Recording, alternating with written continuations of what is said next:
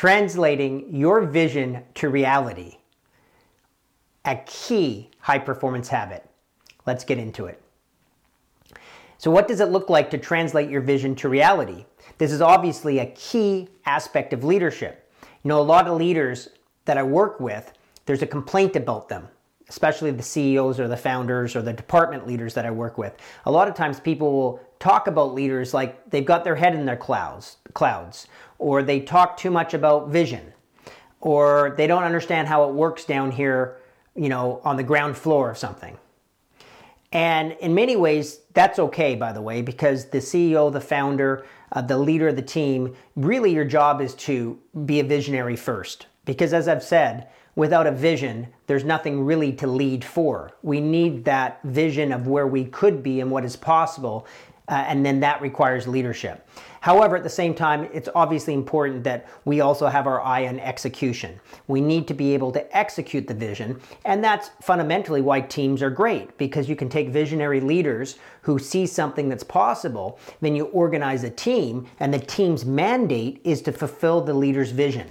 Okay? Now, you don't have to work there if you don't like the vision, but what really works well is if you're all involved in a vision that you believe in, that you care deeply about, and in fact, where the vision stops being the leader's vision, it becomes your own vision, no matter where you sit on the team.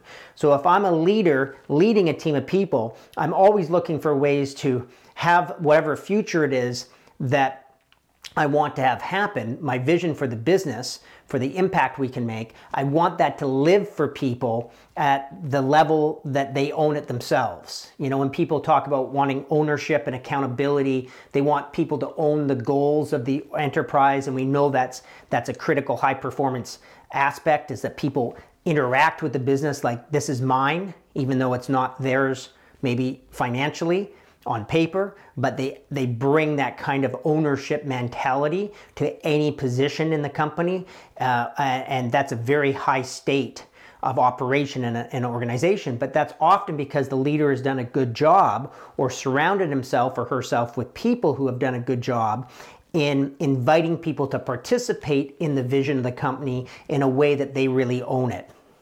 So that's a large part of a leader bringing a vision to reality. Right?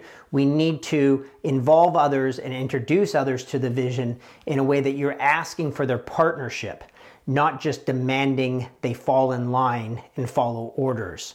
So the high performance practice is to make sure that your vision is articulated in a way that you can share it with others.